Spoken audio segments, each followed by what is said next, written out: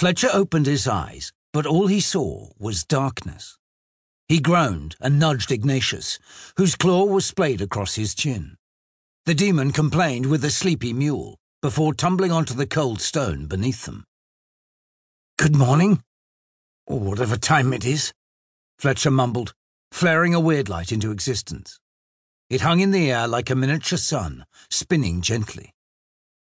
The room was bathed in cold blue light, revealing the cramped windowless cell that was paved with smooth flagstones. In the corner lay a latrine, a simple hole in the ground that was covered by a jagged piece of slate. Fletcher stared at the large iron door embedded in the wall opposite him. As if on cue, there was a rattle as the small flap at the bottom of the door eased back, and a mailed hand pushed through the gap. It groped around for the empty bucket that sat beside the door. The sound of gurgling followed, and the bucket was replaced, sloshing with water. Fletcher watched the flap expectantly, then groaned as he heard the echo of footsteps walking away.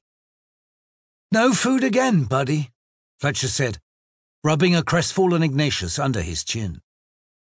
It wasn't unusual. Sometimes the jailer just didn't bother bringing food.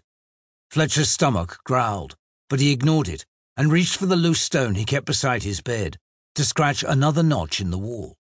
Though it was hard to tell the time with no natural light, he assumed that he received food and water, or sometimes like today, just water, once a day. He didn't need to count the hundreds of notches on the wall to know how long he had been imprisoned. He knew them by heart now. 1 year, Fletcher sighed, settling back into the straw. Happy anniversary. He lay there contemplating the reason for his imprisonment. It had all started that one night when his childhood nemesis, Didrik, had cornered him in a crypt and tried to murder him, gloating about his father's plans to turn the entire village of Pelt into a prison. And then came Ignatius, from out of nowhere, burning Didrik as he advanced, giving Fletcher time to escape.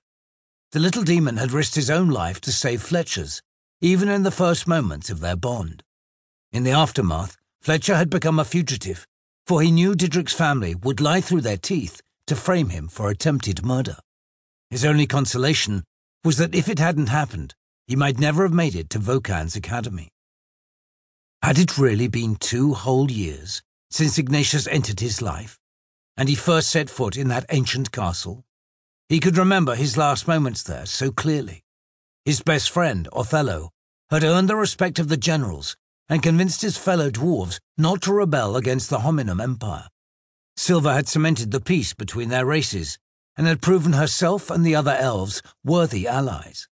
Even Seraph, the first commoner to be elevated to nobility in over 1,000 years, had impressed his fellow nobles during the tournament. Perhaps most satisfying of all, the Forsyth plot to create a new war with the elves and dwarves in order to profit their weapons business had been foiled completely. It had all been so perfect.